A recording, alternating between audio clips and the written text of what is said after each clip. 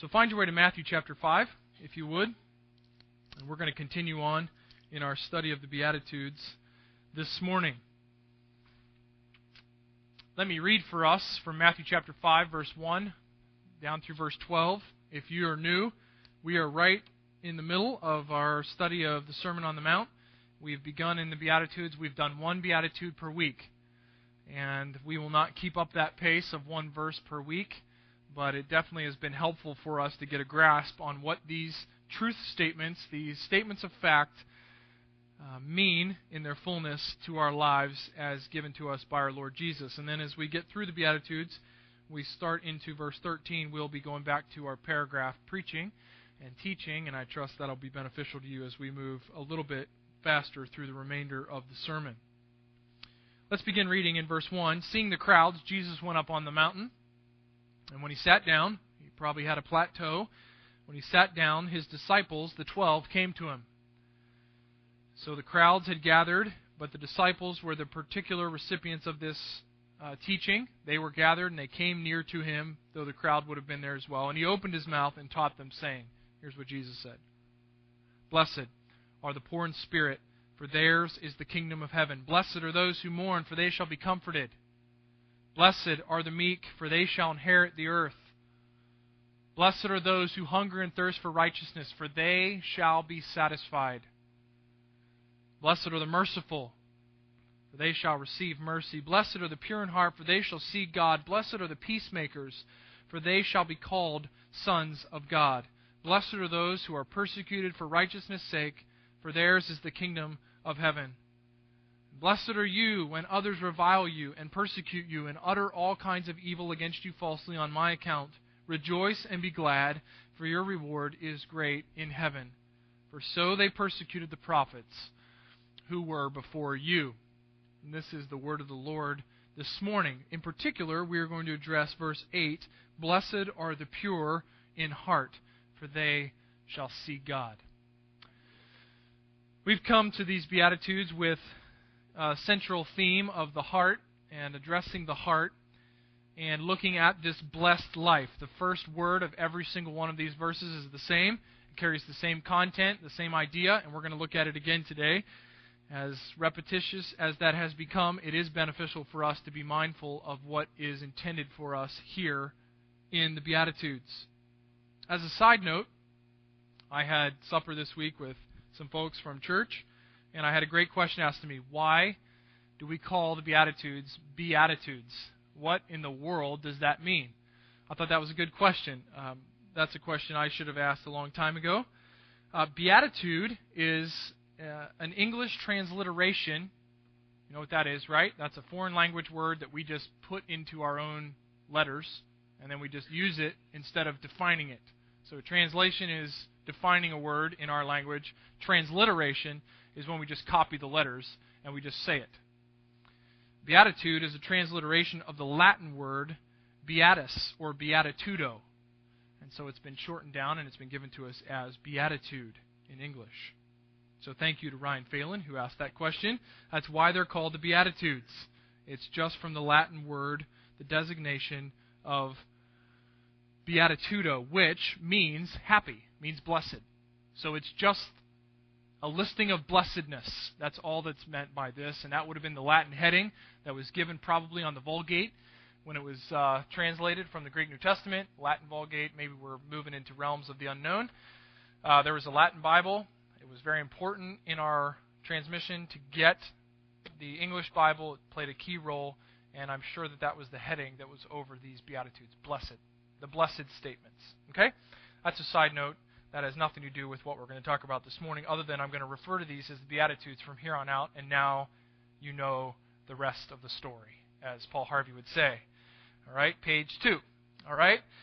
The Beatitudes. There is a logical connection. We have talked about this in the past. There is a logical connection between these Beatitudes. Christ is not laissez-faire, just throwing out ideas. He's not just thinking, well, what should I say next? What are the attributes of the believer or the kingdom citizen? He is very intentional. He is on purpose with the order and the words that he gives us. I want to take just a little bit of a closer look because we've gotten far enough now into the second half of the Beatitudes to give you an idea of potentially the structure of what the Lord was thinking when He gave these. We see at the first Beatitude in verse 3, blessed are the poor in spirit. Second one is directly connected. Blessed are those who mourn.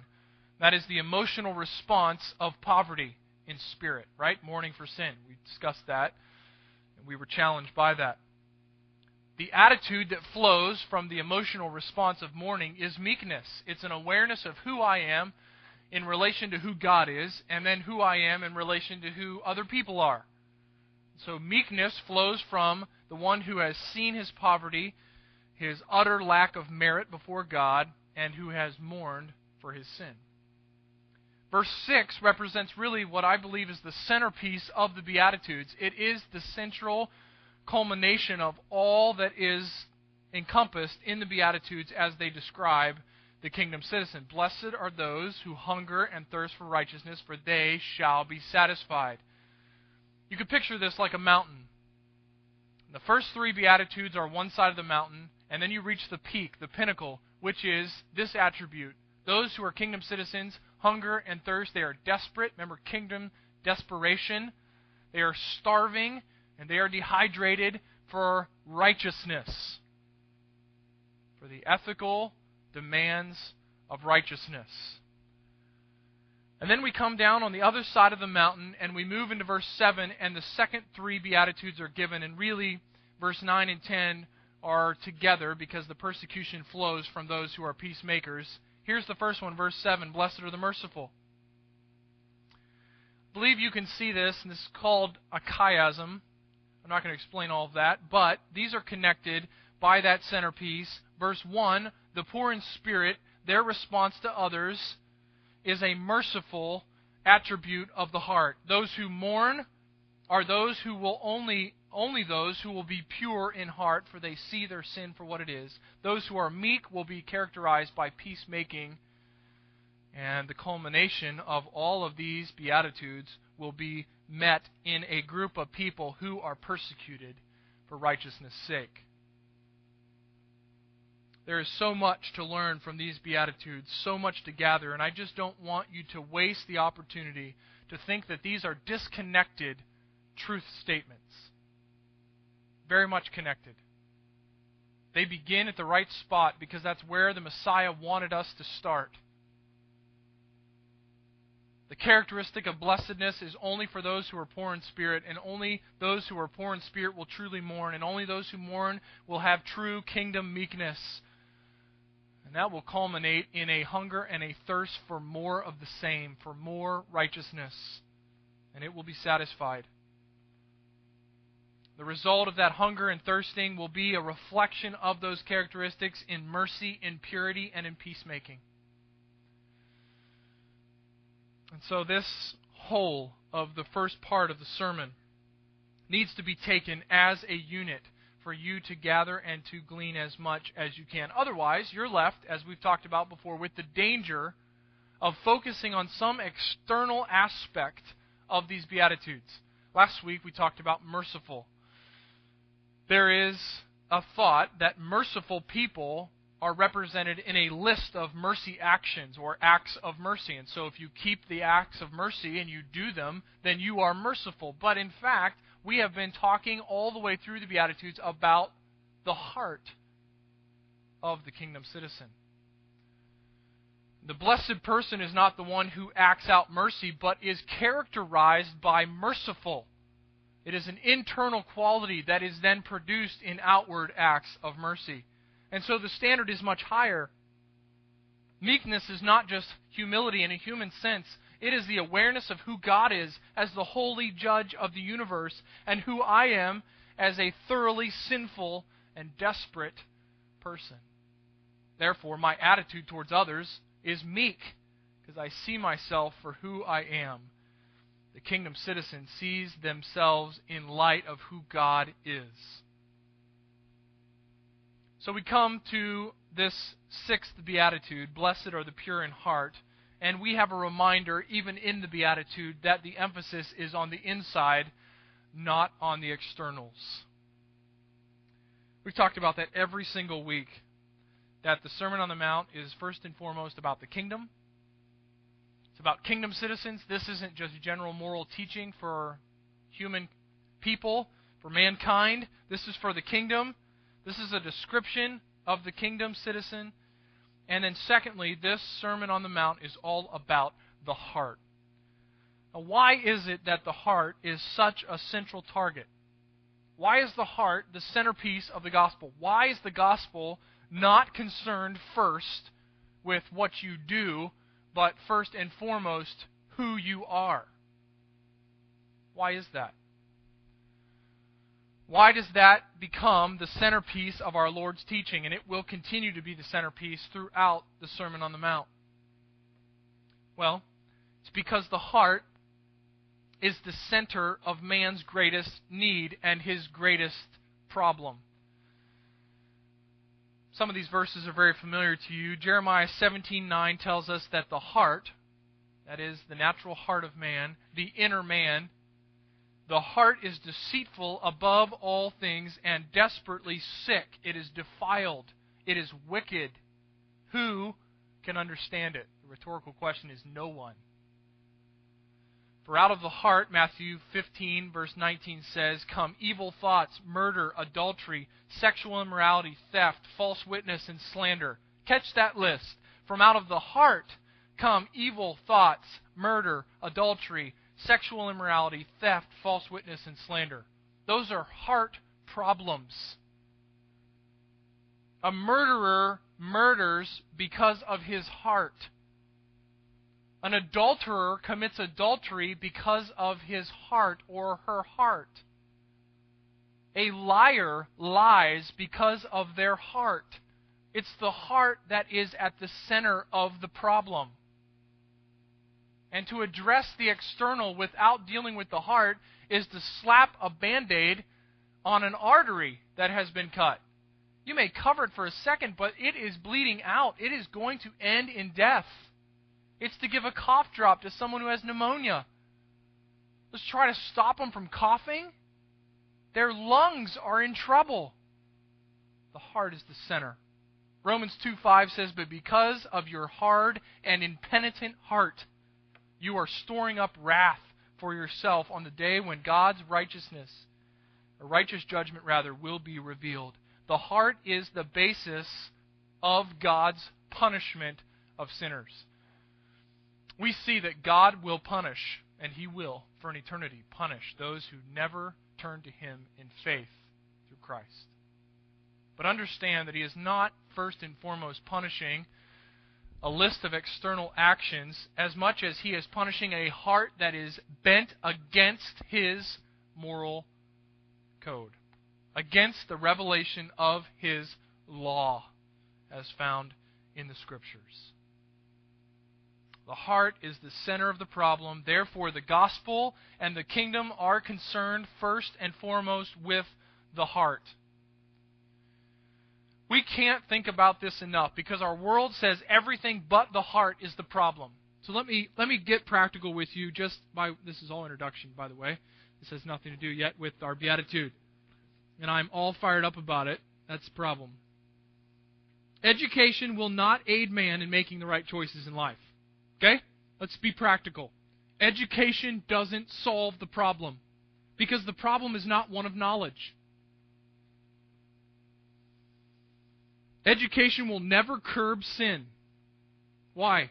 Because sin is not about what you know. It's about your heart and the desires that are there within a sinful and wicked and deceitful heart. Environment will not help in curbing and stopping sin. For so long, environment became the center of why man has problems.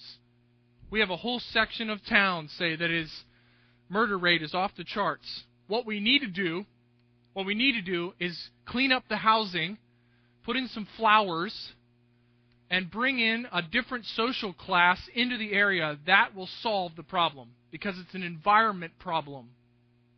It will never solve the problem. You say, how do you know that? Do you remember where sin started?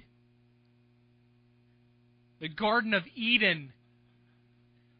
Right. The environment was really good, but the heart was sinful. Relationships will not cure us from our desire for sin. I was one of the young people who ran with the wrong crowd, just got roped in with the wrong people. And I will tell you boldly, my heart was the problem. It wanted to run with the wrong people. That's why I did it. And to change the relationships had no effect on the heart. Relationships, environment, education, all of these will fall short and fail because they do not address, nor can they address, the central point of origin for man's greatest problem, which is sin. Sin is our greatest problem. Therefore, the kingdom deals with our hearts. And the gospel is about your heart. It's not about changing your environment. It's not about bringing you into the church. It's not about information. Though information and the church are vital, it is first and foremost about who you are before a holy God.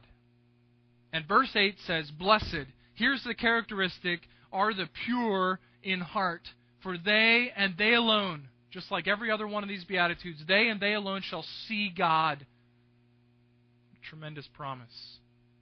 Blessed are the pure in heart, for they shall see God. So, the theme is the heart, but this morning we are looking directly at the heart and the attribute of purity in heart in verse 8.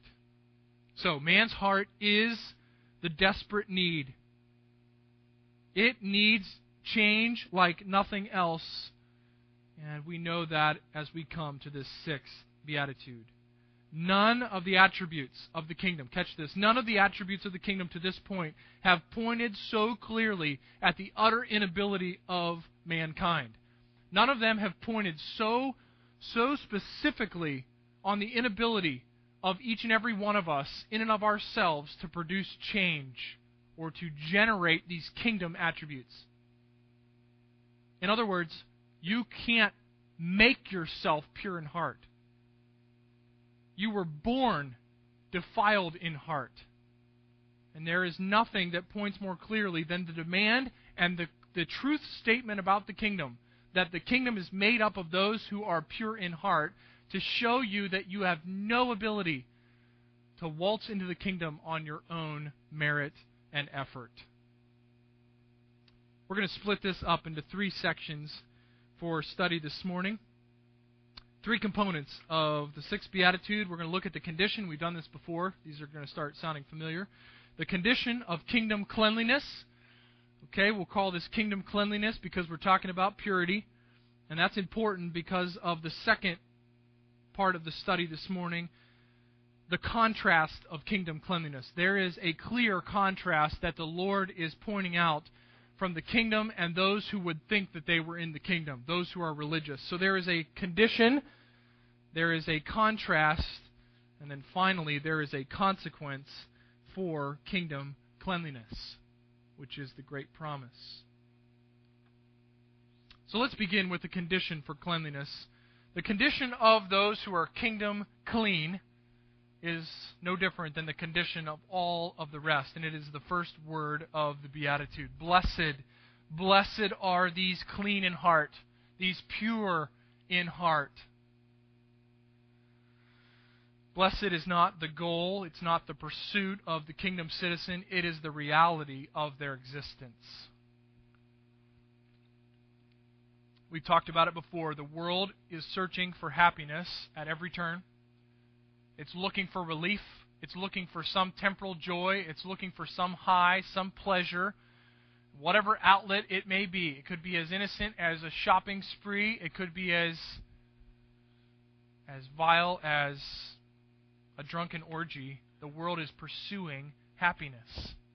And yet the New Testament, in the words of our Messiah, inform us that happiness is the byproduct of being a citizen of the kingdom. It comes after you have been brought into the kingdom. You have been birthed through new birth, John 3, into the kingdom of heaven. This is the condition of these kingdom clean people.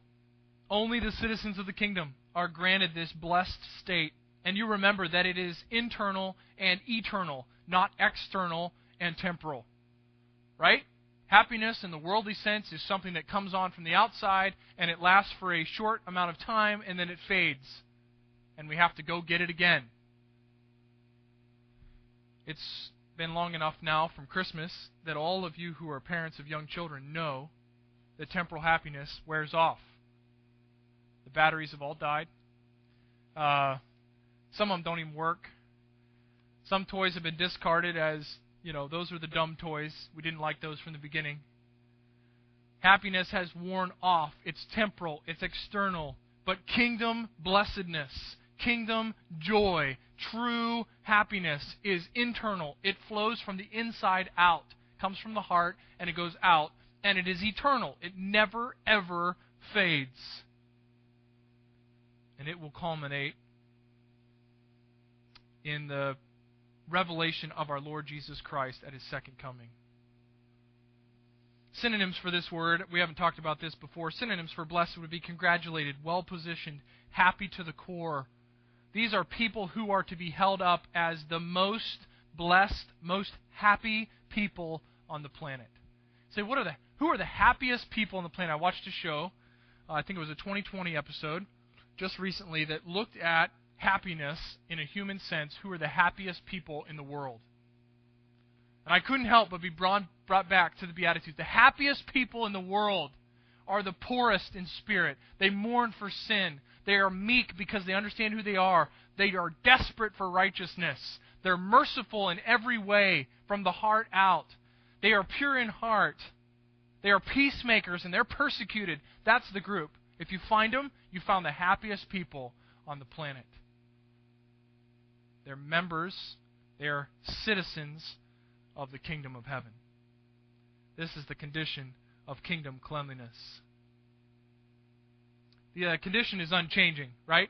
It's unchanging. All these Beatitudes have the same condition, and the character traits are varied. So that brings us to the contrast, and this is really the heart of what we're going to talk about for the remaining moments that we have together. The contrast of kingdom cleanliness. What is meant by the words, the pure in heart? The pure in heart. Let me start out by saying that we need to be careful as we study these Beatitudes to not ever shortchange them of their weight. It's easy for us to make the weight of Scripture a little lighter by just defining them very specifically. And one of the ways that has happened with this particular Beatitude is that blessed are the pure in heart has basically become blessed are the pure in mind. That is, those who have pure thoughts, mental purity, sexual purity in the mind. He who lusts the least is the happiest, kind of an idea.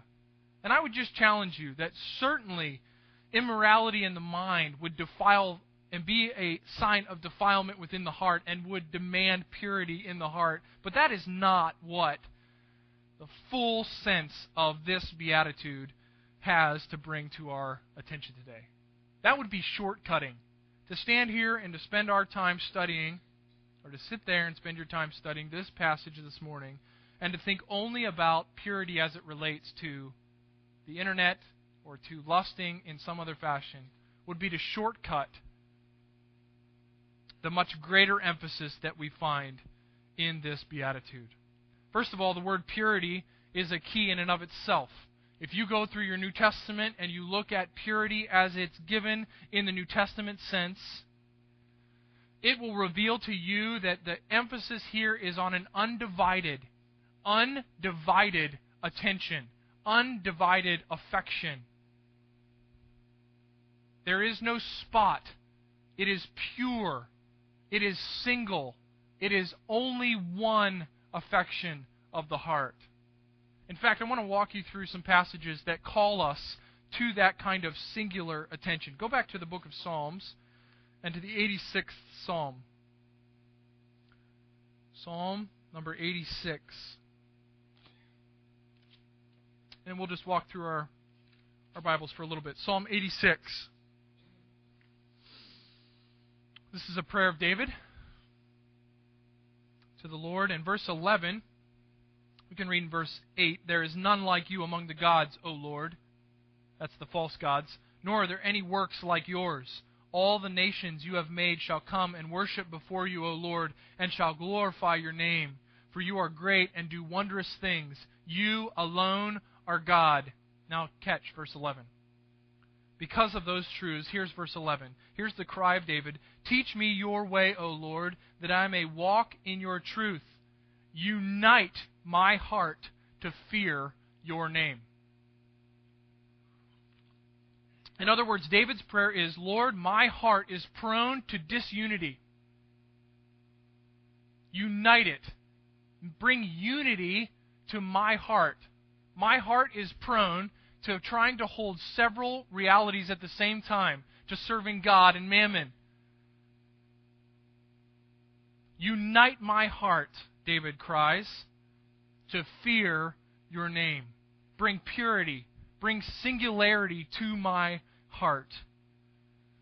Not only does Psalm 86 give us this, but Jeremiah, we've already read from Jeremiah in the introduction, but Jeremiah chapter 32 is another challenge to us of this same concept. And this is the promise of the Lord. Yahweh God here is promising what will be the truth for the new covenant. So this is looking forward to the coming of Christ. This is really looking forward ultimately to the second coming of Christ and the millennial reign of Christ, where the blessings upon Israel will be seen in their fullness. Verse 39 says, "I will give them one heart."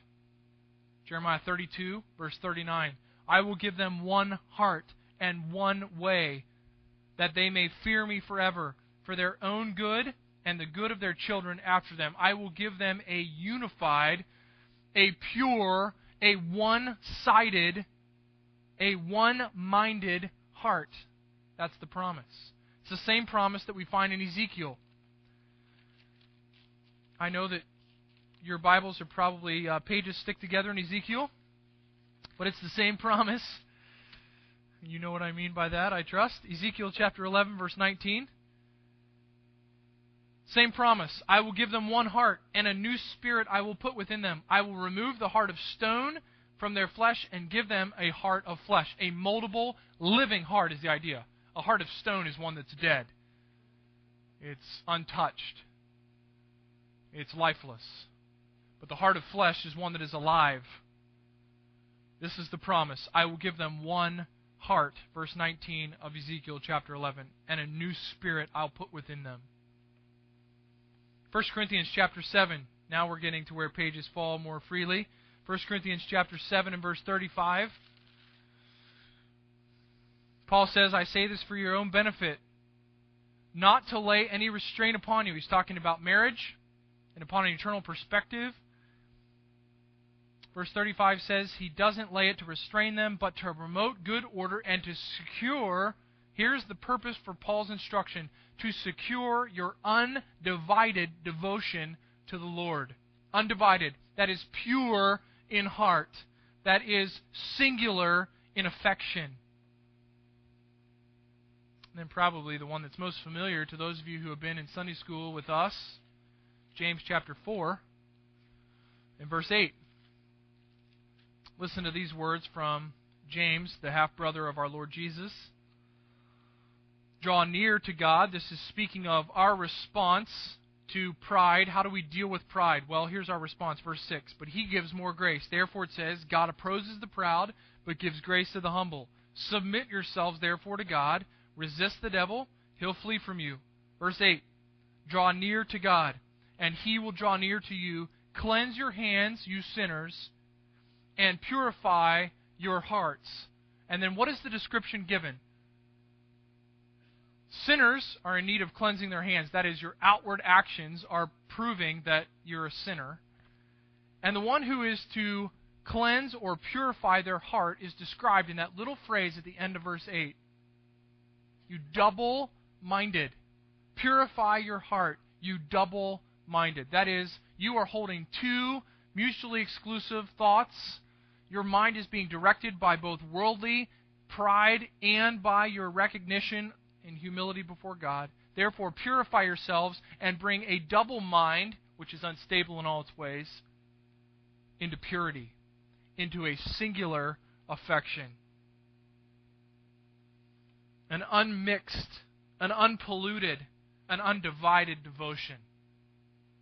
So go back to Matthew chapter 5 and to this sixth beatitude and understand that the weight here is on the undivided attention of the heart of the kingdom citizen. What characterizes the heart of the kingdom?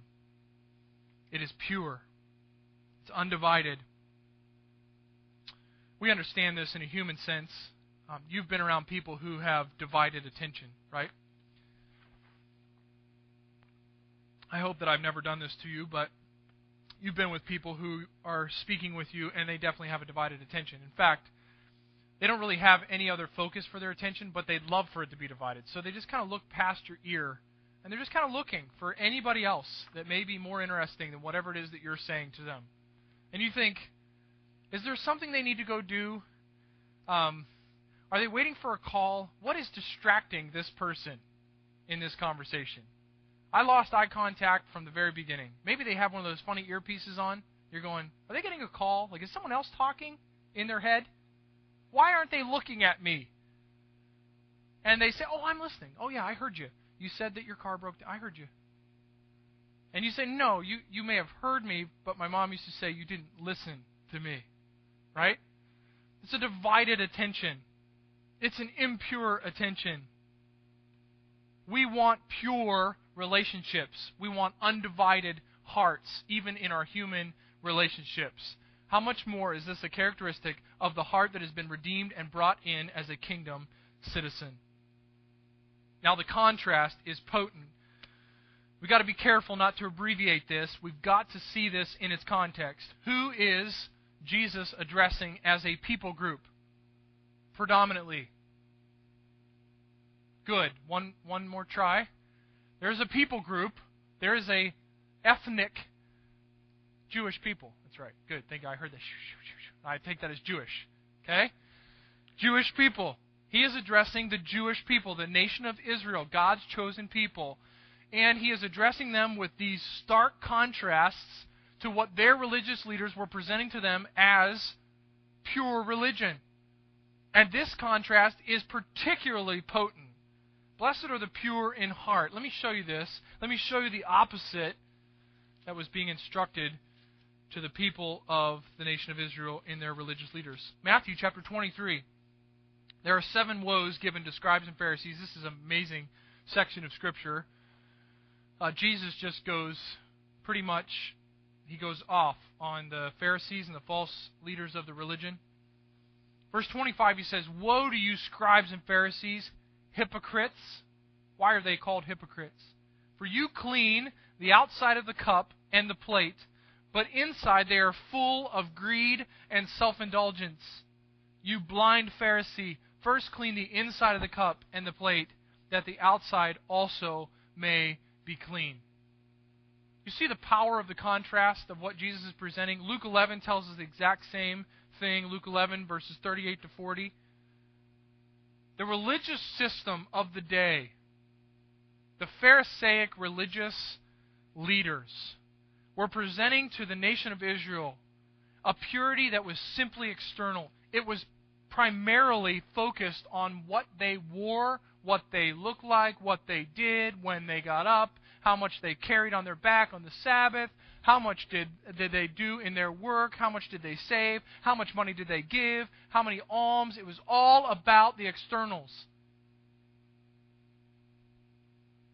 Jesus says, you want to know the characteristic of the heart of the kingdom? It is an internal purity.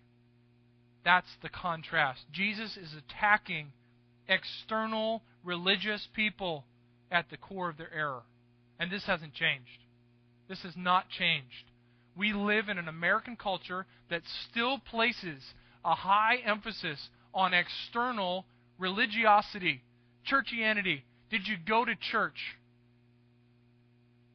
Do you look right? Do you act right? Do you keep the social barriers intact?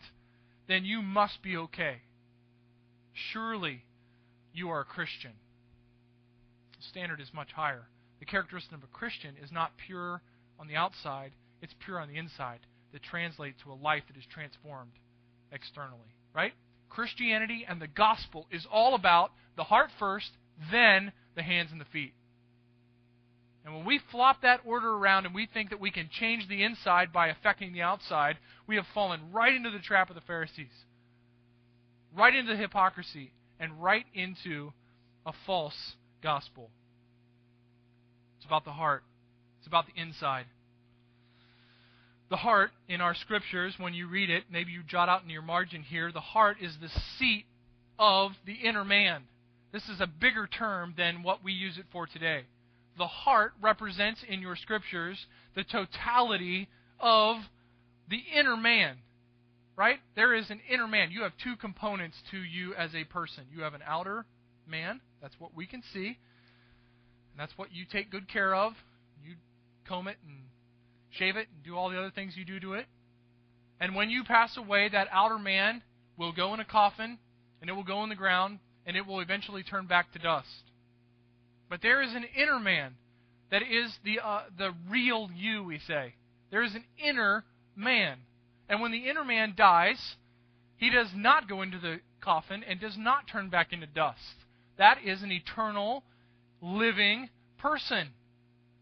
Either goes to the presence of God, awaiting its resurrected body, or it goes to the place of the dead, awaiting its resurrected body for the eternal punishment that it will suffer when thrown into the lake of fire.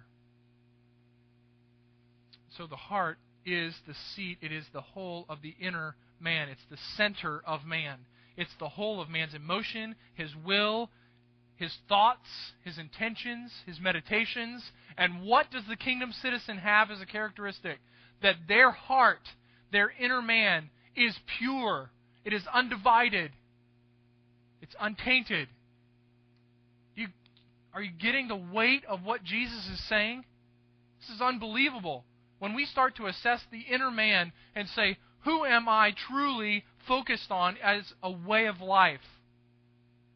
How pure is my heart? The idea is an all-encompassing thought. It's all of you.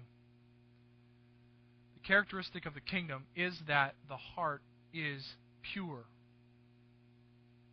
That is the confidence of those who are in Christ. So we've seen the condition, we've seen the contrast to the false teaching of the day and of our day, that somehow it was about externals. But finally the consequence, and the most glorious consequence for kingdom cleanliness. Kingdom cleanliness is not about washing your hands, it's about the purity of your heart. And here's the promise given to those who are found to be pure in heart, for they shall see God. Can there be a better promise? They shall see God. No man has seen God. No man has seen God and lived. He is spirit, and yet the promise here for the future is that we shall see Him face to face. There's a present tense sense in which those of us who are pure in heart see God more clearly today. If you are positionally pure in God, and we should probably clarify that, if you are in fact in Christ, you have come by faith, and you have been saved from the penalty of your sin by the righteousness of Christ, you have been stamped justified. You have been stamped righteous. And because of that righteousness, you are pure. Your heart is purified before a holy God. That is positional purity. It's an established fact. And there is progressive purity because you and I all know that we live still with the reality of sin in this life. And so we are progressing in our purity. In other words, the Scriptures call us to pursue what we are. We are to be pursuing what we are. And as we pursue this purity that marks us as a kingdom citizen, there is a sense in which God will be more clearly seen even now on this earth and in this temporal sense. There is a present reality of seeing God. Romans 1 and 2 tell us that God has made himself known through his creation. And yet, those who do not believe, who are blinded by their sin and their love for themselves, cannot see him. We know that in our culture, in our country, certainly is not, our creation around us is not attributed to the magnificent power of a holy God, right? It's attributed to some random act of progression by molecules to develop into what you see. And yet, as a Christian, the more pure you become in the practical aspect of purity, the more you live out what is already true of your position in Christ, the more you will see God in every aspect of your life. There's a present reality of seeing God. You've been around people like this? Been around somebody who sees God's hand on every aspect of their lives? They're either the most encouraging people or the most convicting, right? They're either the most encouraging people that push you forward. Yes, God is involved in everything that I see and know. Or they're the most convicting because you realize that you live your life as if there is no God. There's a practical atheism to much of our Christianity. The pure in heart will see God, but it's not really the present tense that is the focus of this beatitude. It's the future. It's the future culmination. It's the future promise that we will spend our eternity in the very presence of God. We will see him face to face as he is. 1 Corinthians 13:12 promises us this. The promise is for a full and unbroken view of the living God. Isn't that amazing? So we come to a passage like this and we say, well, how can I examine my life in light of this beatitude? How can I take a hard look at myself?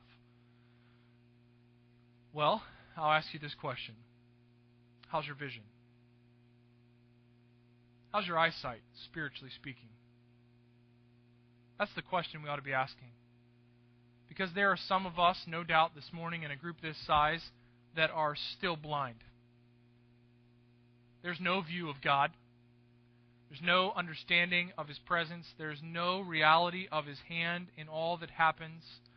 And there is no promise for those of you who are blind. There is no promise of seeing him in his fullness in the future. Some of you are blind and need vision for the first time. Your heart is defiled to the core. It is positionally defiled, and it is progressively defiled. It is divided. There may be some aspect of the truth that you hold to, but you have never given your life in its entirety and by faith to the Lord Jesus Christ, to follow him, to be a disciple of Christ. You have no vision. There are some that are still blind. And the response of those of you who are blind this morning must be to cry out in faith that God would give you eyes to see and ears to hear, that you might be saved, because he has promised that all who believe, all who cry out, will be saved. That's the demand for your life this morning. If you find yourself sitting before the Beatitudes week in and week out and saying, these are not the truth about me. I look like everybody else here. I act like everybody else. I have my Bible open like everybody else, but these aren't true. The gospel is offered to you. The good news is that if you will humble yourself, deny yourself, take up your cross, that is, die to your own way, and follow after him, he will save you. That's the truth. That's the gospel that saves. Probably more predominant this morning, there are many of us who need a checkup and we need improving vision. Do we not? We see this. We see the purity of the heart. We see what God has done. We know that positionally he has declared us righteous because we have come to Christ by faith, and yet we don't see our lives living this reality out. And our vision is very much impaired by the impurity the divided nature of our hearts. And so we go through life and we make decisions and we say things with our mouth. And we think, where did that come from? We think things in our mind. And where did that thought come from? It's not a Christian thought. That is not a Christian word. That is not a Christian decision. I did not process that through the Scriptures. My heart is divided. I am finding myself to be double-hearted. I'm declared pure. I've been stamped with purity, and yet my vision has been impaired. Look at a passage of Scripture that I trust will be an encouragement in conclusion to you because of the nature of what we've looked at this morning. 1 John chapter 3. 1 John chapter 3 and verse 2. The Apostle John, writing to us, says, "Beloved, we are God's children now, and what we will be has not yet appeared." Okay? So we are not yet completed in Christ. We will be completed. We will be glorified in the future. We are God's children. That is an unchanging reality. It's positional. We have been adopted. We have been grafted in. And what we will be has not yet appeared, but we know that when He appears, that is Christ, we shall be like Him. Why? Because we shall see Him as He is. And everyone who thus hopes in Him, here's the response. Here's the response. Everyone who thus hopes in Him purifies himself as He, that's Christ, is pure. The paradox of your New Testament is that it demands of you what you already are. The demand of your Scriptures is purity, and yet the characteristic of the kingdom citizen is that they are pure in heart. So be encouraged. God's grace has provided for you, the cross has provided for you all the means necessary for your vision to improve, for your heart to be purified, though it is pure in Christ. Philippians chapter 2, probably a passage we should memorize, stick it on our dashboard in the car, stick it on the mirror in the bathroom. Philippians chapter 2, this should be a heartbeat of our theology, really. "Therefore, my beloved," verse 12 says, "as you have always obeyed, so now, not only as in my presence," this is Paul, "but much more in my absence, work out your own salvation with fear and trembling." You say, wow, so it's all on me. I've got to really push to get pure. I've got to work this thing out. Verse 13 is the counterbalance of the paradox of the New Testament. "For it is God who works in you, both to will," that is to desire, "and to do," or to work, "for His good pleasure." You're to pursue purity. You're to drive after purity because it is the reality of your life, and you are to understand as you pursue it and as your vision is improved that it is God who is at work in and through you, both to will and to accomplish His good pleasure. This is to be the pursuit of the kingdom citizen. What is the declaration? What is the final declaration of this statement? "Blessed are those who are undivided in their affection." Their heart, the direction of their lives, is one way, and that way is God and God alone. Why? Because those people, and those people alone, will see Him. That's the promise. That's the consequence. What a phenomenal truth we find in Matthew chapter 5 and verse 8. "Blessed are the poor in spirit." Why? Because theirs is the kingdom. That's the foundation. "Blessed are those who mourn." Why? Because the Lord will comfort those who mourn for their sin. Comfort them with forgiveness. "Blessed are the meek." Why? Because they're going to inherit the earth. That's the true mark of leadership, meekness before God. "Blessed are those who hunger and thirst for righteousness." Why? Because God will satisfy that hunger and that thirst. And ultimately, He will satisfy it in totality. It will be filled to the brim. "Blessed are the merciful," because God will shower them with mercy at the judgment. "Now blessed are the pure in heart, for they, and they alone, shall see God." Encouraging words, but searching words this morning.